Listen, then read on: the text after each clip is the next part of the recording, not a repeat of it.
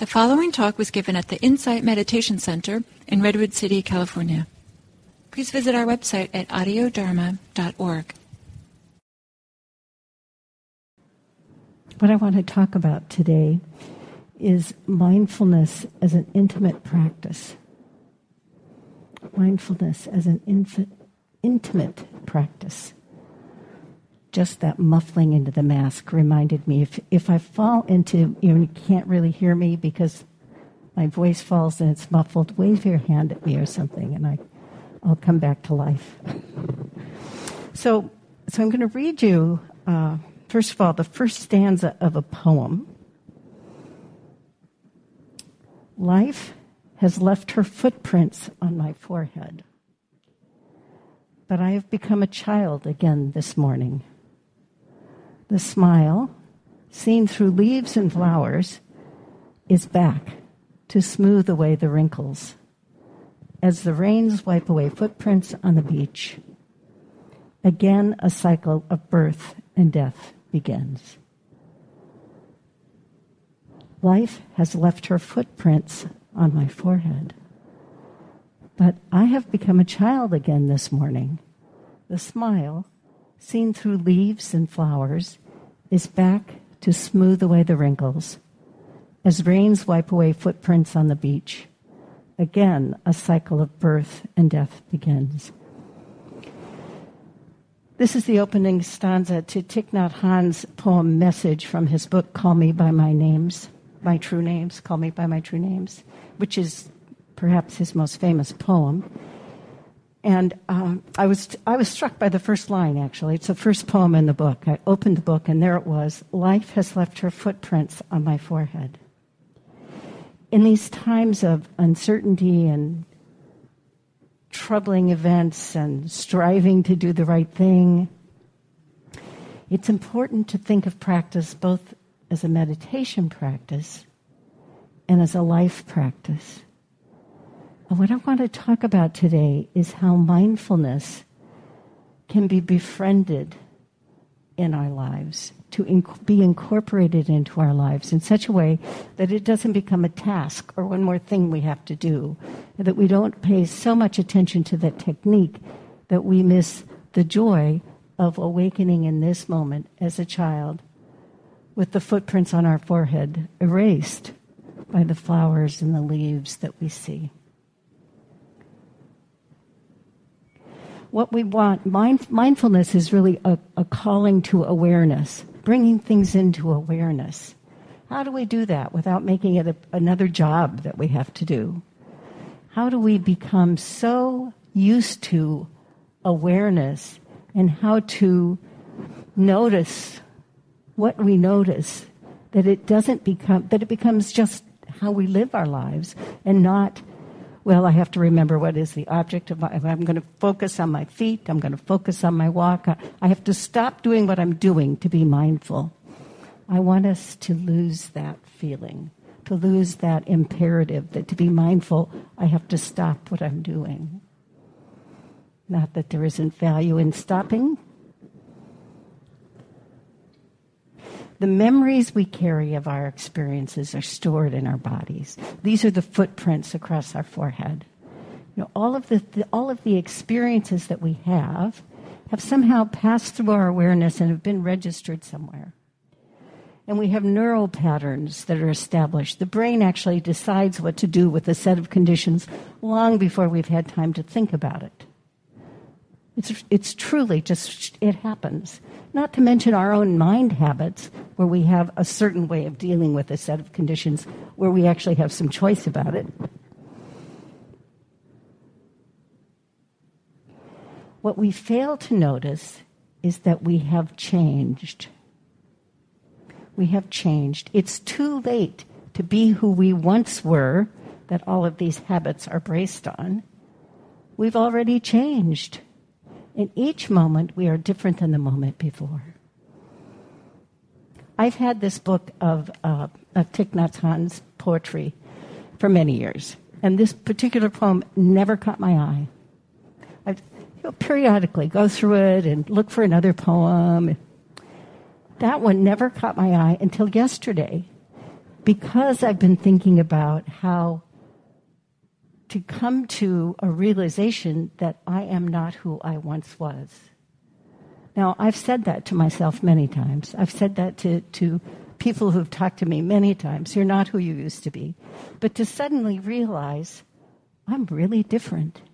Someone this week that I've seen only over Zoom for the last year and a half, 2 years, said, I went to Audio Dharma and there's a picture of you. I didn't recognize you. Your hair is longer, you just look different, your glasses are different. I wouldn't have known it was the same person. Imagine how much change there is that is not physical. Our physical characteristics really don't change all that much. I can look at a baby picture of my grandchildren, know immediately who it is. And yet we don't allow for all of those same changes in how we show up in the moment. And because I've repeated that phrase over and over again, just show up as you are, it occurred to me that maybe you don't have a clue what I mean by that. So I've been struggling with how do I talk about this that is not just my convenient words that I use to talk about the way I experience mindfulness. And the curious thing is yesterday I wrote a talk, and I got about 4/5 of the way through it, and I realized it was almost identical to the talk I gave a month ago. And I said, oops, because this topic is up for me. So I started over again. And I said, okay, I'm going to use this method. And then I went to a concert last night, and I threw all of it away. So the concert I went to last night was Maria Snyder and her big band. The concert was at Stanford. She's a jazz player, composer. She's won 7 Grammys, both classical and jazz. She's a really amazing woman. And she had this 18-piece band. But before the concert, there was an interview. And the interrogator said, well, so what is jazz? And her answer just blew me away. She said, well, jazz is a conversation. And the important thing is that it requires listeners, both the players and the audience, the people listening to it, have to have a conversation. It's a conversation. And I thought, yes, life is a conversation with our experience. And mindfulness is how we listen. So you've all been in a conversation where your mind is off forming a retort and you don't even hear what the person is saying. Or you're thinking, oh, I know what this person is going to say. They said the same thing last time, and you're not listening. And the act of active listening is, in fact, mindfulness. It is bringing yourself into the moment and saying, what's new in this moment? What's different in this moment? What can I realize from this moment? It's actually completely vibrant. It isn't static in the sense that I'm just going to follow my breath. When we do mindfulness in meditation, we follow our breath, but we don't ask the breath to be a certain way. We don't say the breath has to be deep, the breath has to be shallow. We notice how the breath is. That's the method we use. And the same thing is true as we go through every experience of our lives.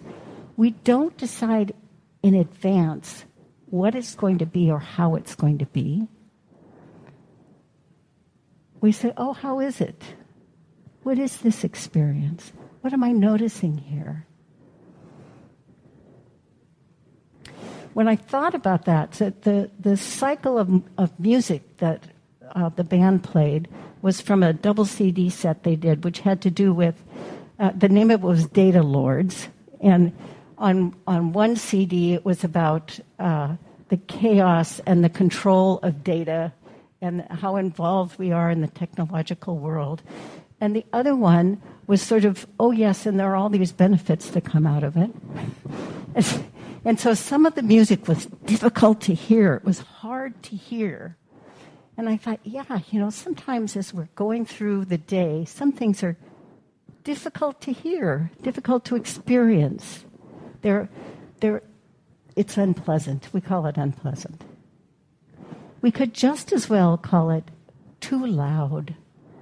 Sometimes our thoughts are too loud to be present for what's happening.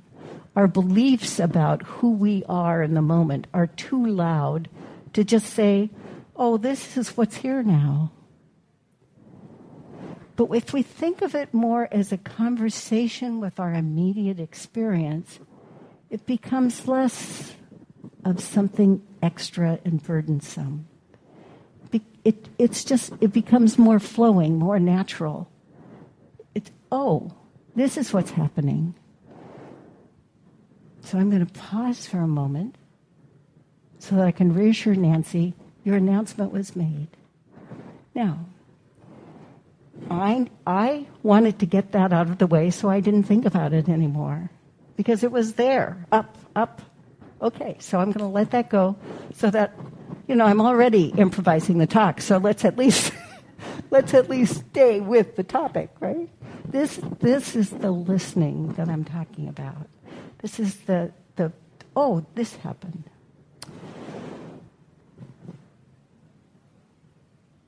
When we get too attached to knowing what's going to happen or predicting what's going to happen, we actually fail to notice what is happening. One of the other oddities of this jazz band was that there was an accordion. If you've never heard jazz accordion, it just sort of boggles the mind. And she talked about that and said, the reason I have an accordion is they can play a high sustained note, which usually the band depends on the trumpets to do, but the trumpets run out of air. And you can play that note on the accordion for days. And I thought, how interesting. It was not losing sight of the intention by insisting, well, I can't have a sustained high note because the band can't do it. It turns out if you don't get too attached to the plan, there may be another way to realize your intention. This is really crucial because a lot of the things, the places that we get tied up is when we think, I'm going to be, let's take listening. I'm going to be a good listener. I'm going to just listen. I'm going to hear everything you're saying.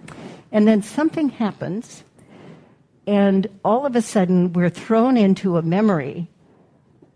Oh, wait a minute, what was that about? And the mind is off, and then no, I have to listen.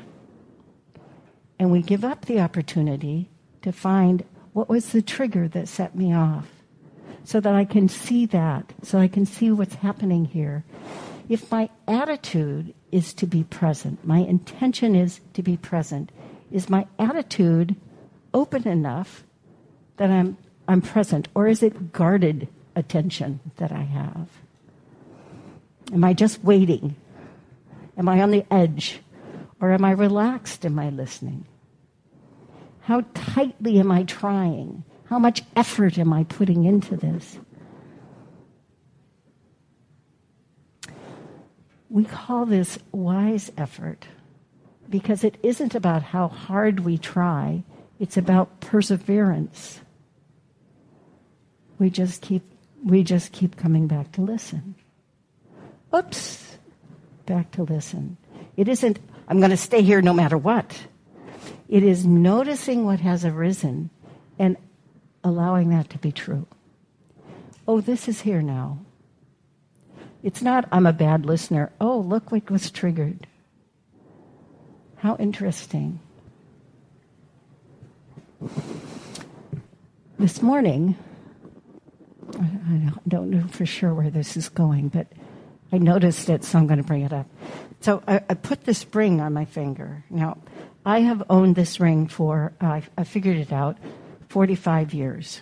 And it was a gift to me.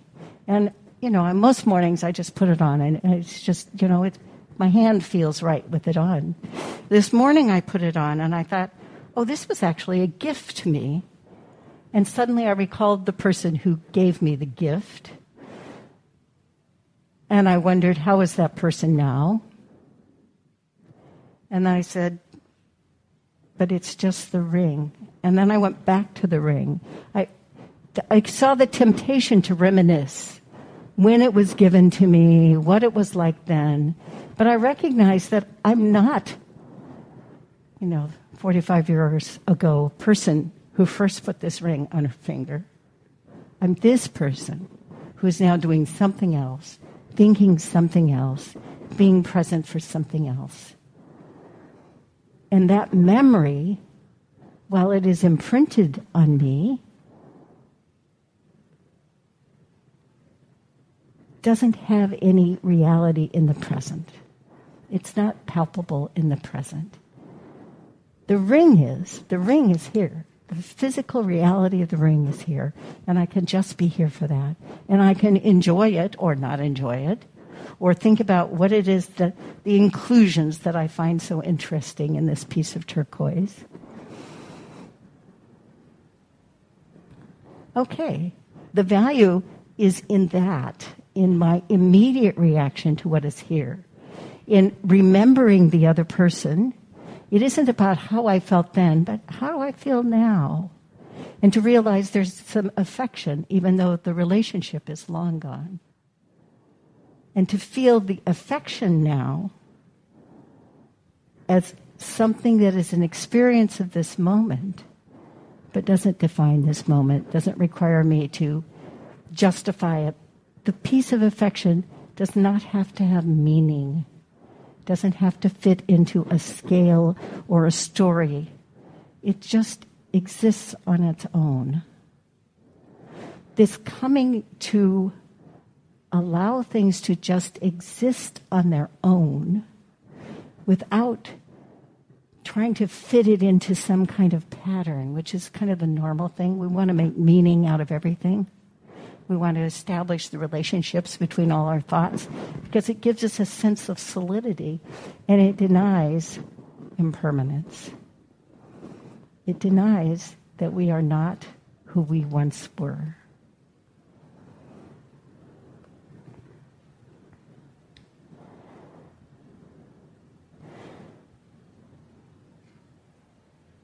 So, what we want to do is cultivate this ability to have this conversation with our experience. So how do we cultivate that? What do I mean when I say cultivate it? How does it not become another practice, right? How does it not become one more thing I have to do, like metta practice or breath practice or any of the other things? It's about using our awareness as opposed to the mental formations of our experience. So here's what I mean by that. If I have a memory and I experience the memory, the natural thing is to start saying, well, no, let me choose something a little different. Let's say I experience anxiety. Anxiety is here. And I can say, oh, I'm anxious, and start listing the stories and all the reasons for why I am anxious, which of course only increases my anxiety.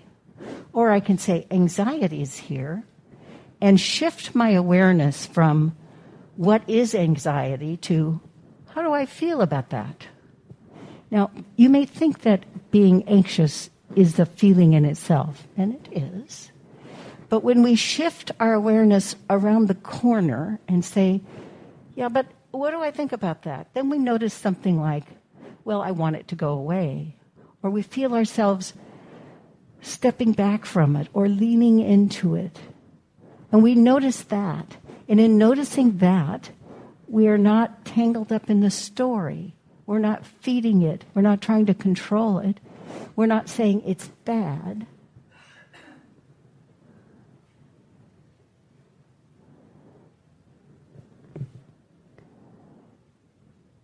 So noticing something that is unpleasant, that we wish was not true, we can either start off on the story about why we don't wish it to be true or how we want to fix it or I'm not a good person.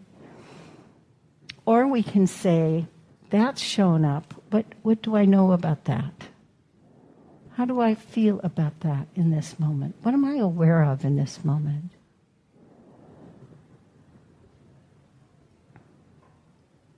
We become more adept at noticing our attitude towards something and less digging into the something. Does that make any sense to you? I'm going to see if I can think of a good example for this.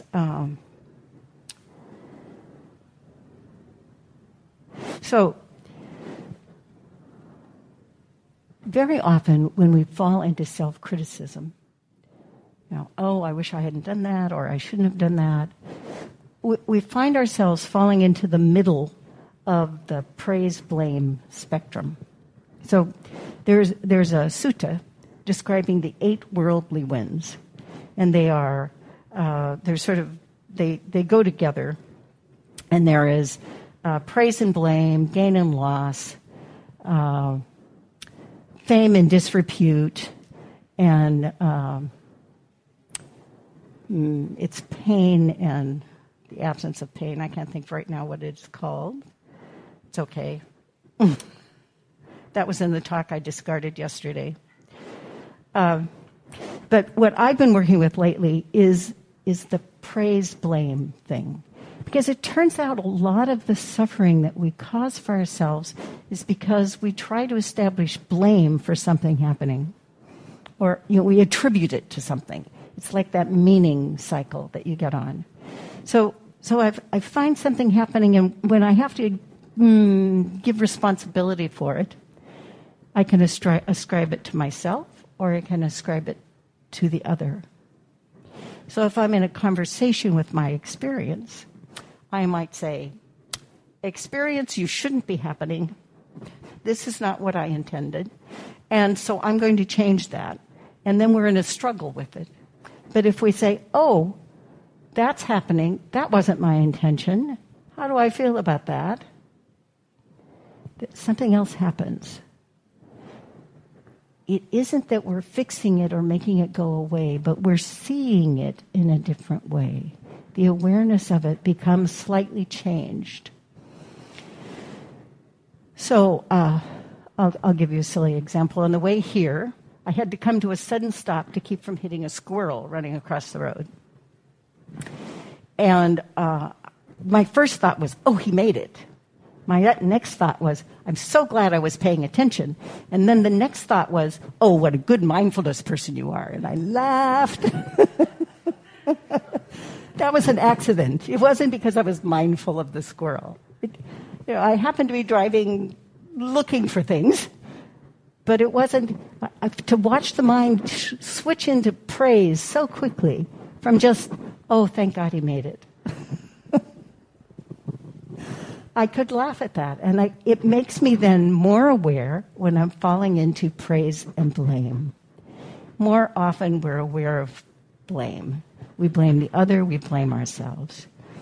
So one of the tasks that I'm engaged with all the time, because the person I spend most of my time with is my husband, is how the conversations between us go.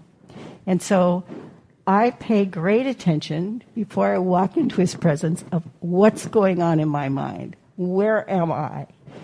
Because if I'm feeling very open and ebullient and easy and relaxed, the conversation, no matter what he does, usually goes well. And if I'm feeling irritable or rushed or jagged, the conversation has a great potential for running off the rails. It has nothing to do with him and everything to do with my attitude of mind. So when I notice that I'm irritable and jagged, I say, okay, I got to be careful here. I have to listen differently. I have to remember that this is not about the other person. And the calling to mind helps me with my intention, which is kindness to my husband. And then he'll do something that just reminds me, and the thought comes up, he always does that. And I'll say, and you're very irritable. And being aware of that allows me not to make it his fault or mine. irritability is here, it's not that I'm unkind. It is the very act of noticing it that is the act of kindness. We befriend ourselves when we use mindfulness to see just this. It isn't about whether something is good or bad. We're so used to thinking about things as being good or bad that we fall into the praise or blame cycle without thinking about it automatically. So, for example, having redone this talk 3 times, one thought that came up for me this morning was doubt. Oh dear, what am I going to be able? I don't know what I'm going to say. How is this going to work? And when doubt arises, you can see it, and you can start listing all the ways that you should have done something differently, or you should have started sooner, or I shouldn't be doing this at all. And you see those thoughts come and go.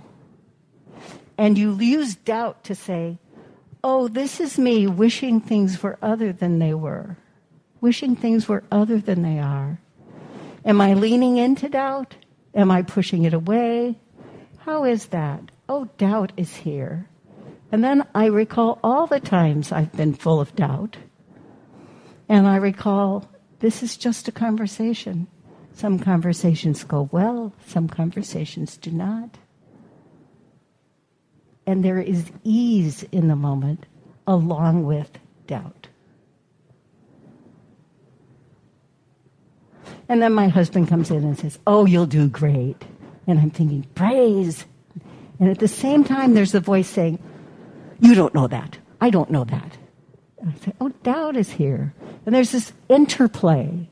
It is the interplay that can be watched.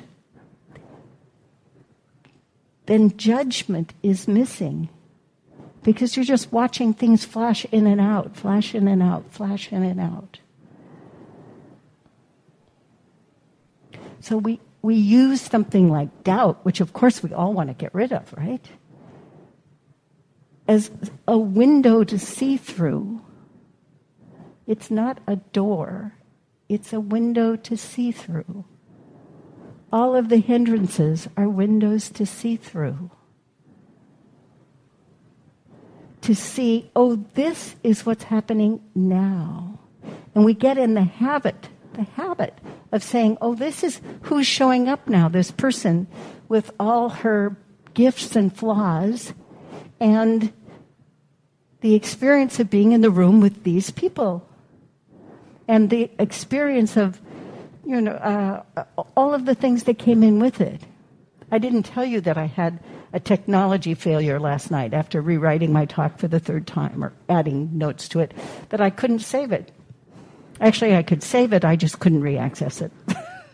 I couldn't get it on my iPad. What happened? A system that works perfectly well no longer works. Mystery. Fooling around with the technology and thinking, well, okay, I found a workaround. I emailed it to myself. That seemed to work fine. Who knew?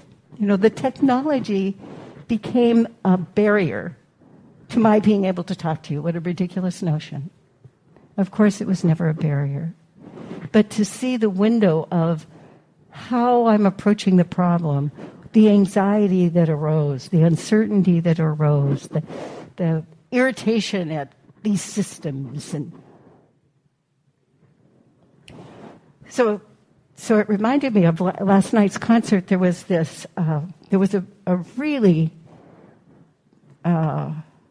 noisy, difficult to listen to piece, but stunningly played. You could just hear the musicianship and the way it fit together. And it was intended to be about AI taking over and destroying humans. So you can imagine it was cataclysmic. And at the end of it, you were just exhausted. And then she said, oh, and then there's this other piece that she composed after going to a Buddhist garden in Kyoto. And it was sweet and melodic and gorgeous, just a gorgeous piece. And watching the feeling of pushing back in your body and the leaning into and the relaxing and the made me realize the music was doing exactly what she intended. That the audience became engaged in the music. And that's what I want in my life, to be engaged in my life.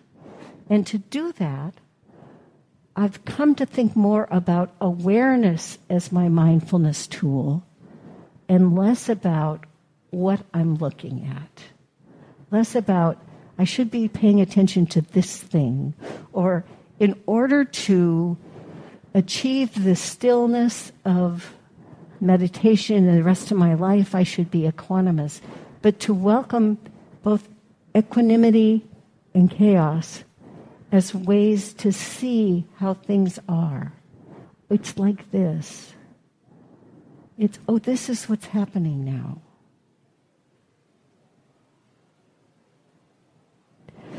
Who I am today is both distinguished from and different. It's of the past, but distinguished from the past. All of our experiences bring us to this moment, but we don't have to be the person who had those experiences. We're the person who's having this experience. We're here for this one. So if I experience something, someone says to me something, and I experience shame, what do I do with something like shame? I see shame. I feel it curdling. I don't feel necessarily what I felt then, but I feel what I feel now around shame. And I say, ooh, that doesn't fit. It doesn't fit.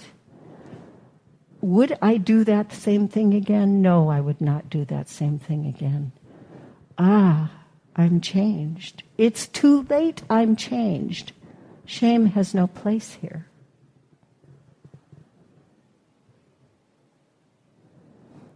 Blame has no place here. Praise has no place here. I can feel joy and stop at joy. I don't have to say, oh, and this means I'm a good person. I can just stop there. I can say, oh, that's what this experience is. I don't have to put the experience in a chronological order with everything that's happened in my life. Because, frankly, I've missed most of the conditions of my life. We can't be aware of all the conditions of our life any more than we're aware of all the conditions just in this room. Whatever my experience is right now, it is different from your experience because your attitude of mind is not my attitude of mind. Your experience of what it means to say it's like this is very different than mine. Your experience is unique to you, but not only unique to you, but unique to this moment. Sometimes we think, well, if I had it to do over again, I would do this, and then this would be what came from it. How do we know that? We have no idea how a changed decision on something in the past would unfold, except in our imaginations. So why burden ourselves with the past? It's something, we tend to take our experiences and stuff them in a bag and carry them around on our back to be pulled out when conditions appear to be the same, but conditions are never the same. And that bag just becomes something we're hauling around for no particular good reason. What we do want is to develop wisdom. The wisdom that comes from experience that says, oh, that feels terrible, that is tense, that causes me to curl up, it causes me to curdle inside, it causes me to lose the ability to speak, my throat muscles get tight, and I resolve not to go there again. I resolve not to do that again.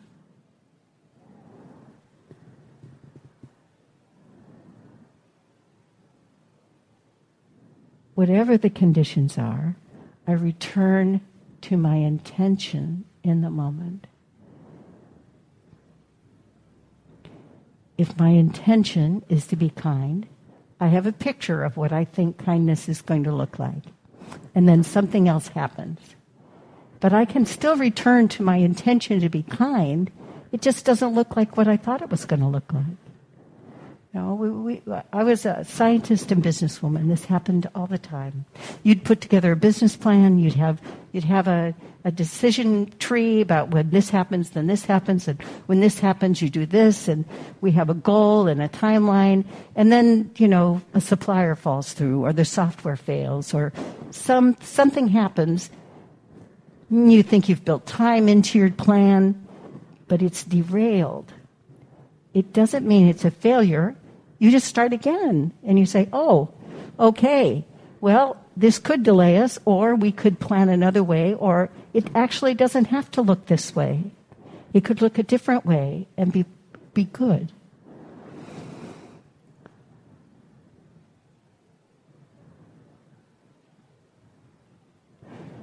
Good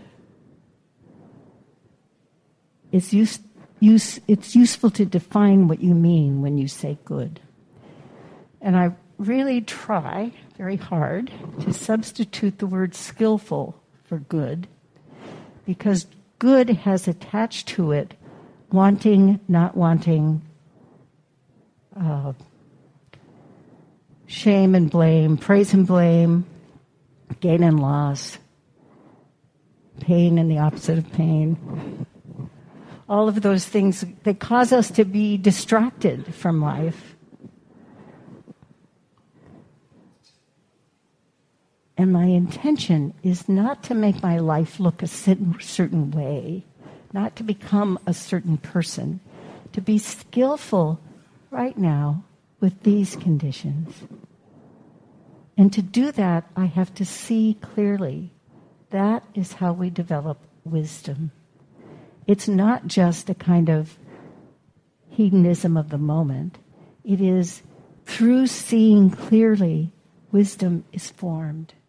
Our ability to make skillful decisions rests on our ability to see clearly. To see clearly. I'm so far from my talk, my computer's shut off.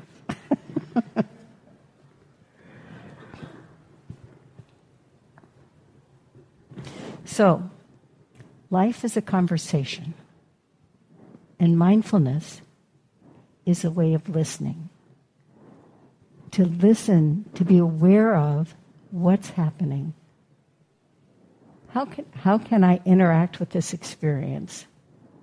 By really listening, by really seeing. Whether I do it from listening or seeing or awareness, it's being involved in this moment without urgency.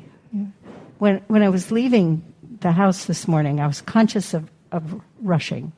And I reminded myself that I only needed to move fast. I didn't need to rush. Rush implies there are going to be bad consequences if I don't get there faster. It's extra stuff. But just moving quickly, efficiently moving, I could feel myself relax as soon as I let go of the rush thought. Just a moment of ease. But I was still moving quickly.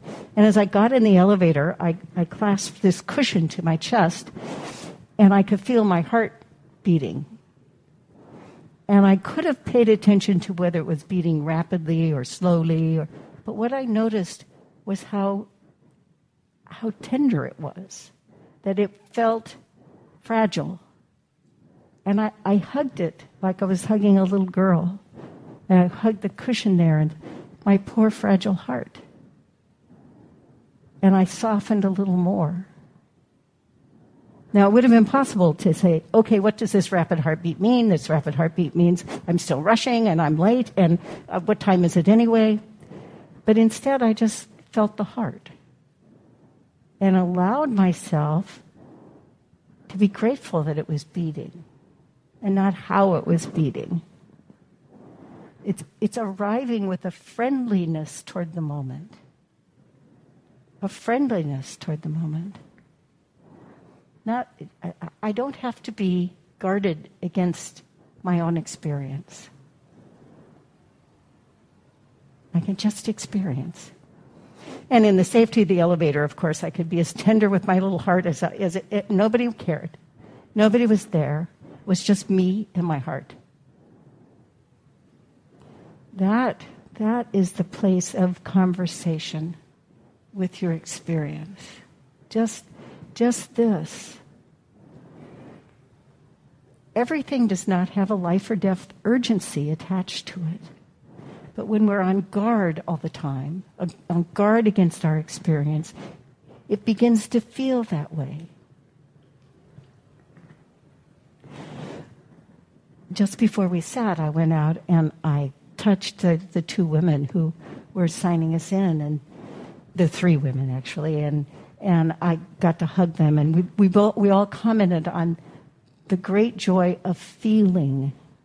And I've lived my life on Zoom. The last 2 years have been all Zoom, all the time, I think. And the touch, the additional sensory input is so delicious. And to just enjoy that, irrespective of all of the things that we care about and worry about and are anxious about. The war in Ukraine is never far from my mind. As soon as I start thinking, what do I care about in this moment, it comes up. And each of us has a different experience of that.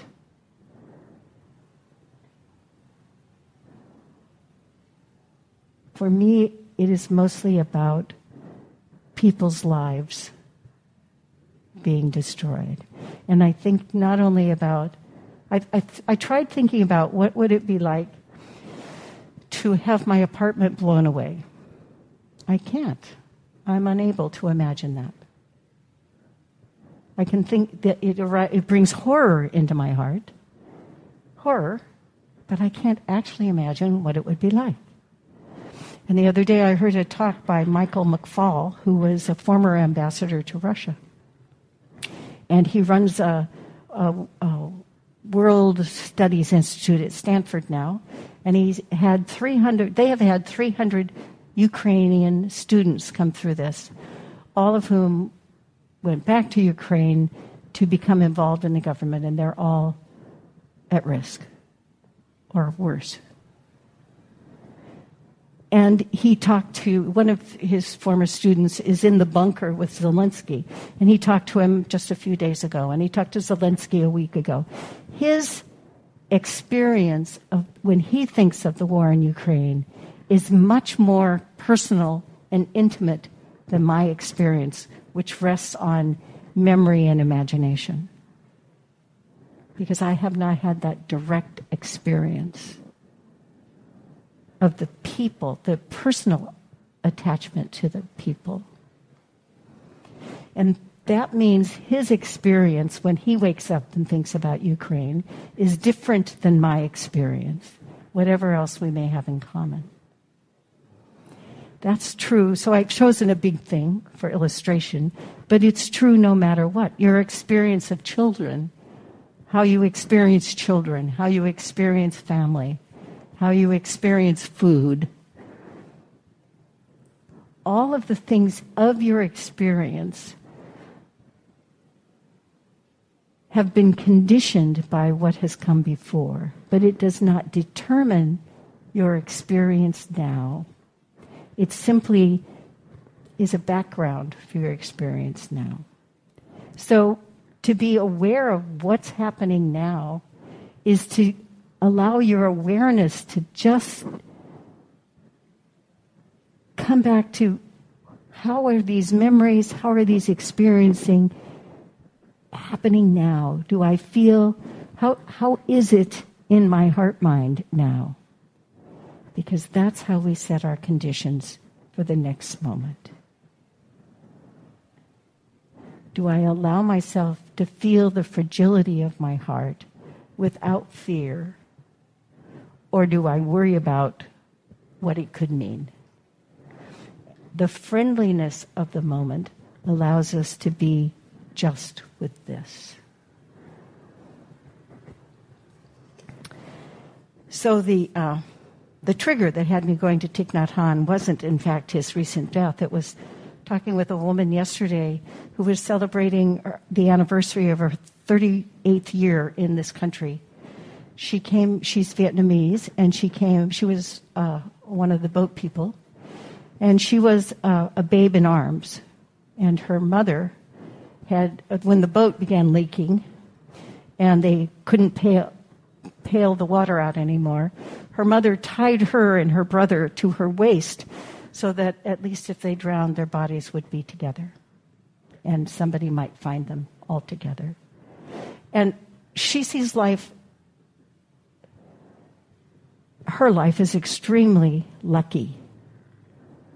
She celebrates this day like a birthday. Her experience of being a refugee, she didn't have it as a child, but she has it in her mother's memories, and she has it in here I am today, and isn't this gorgeous? This is what I wish for all of you.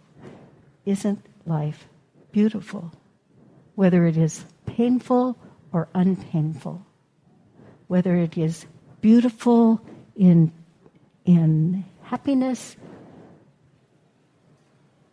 but I hear it.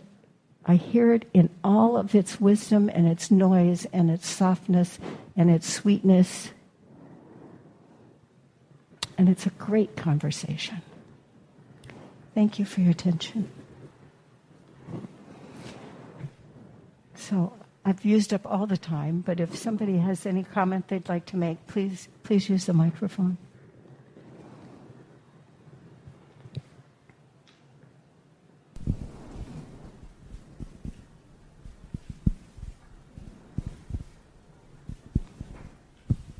Okay, I think we made it. Thank you all very much. I wish you a wonderful day.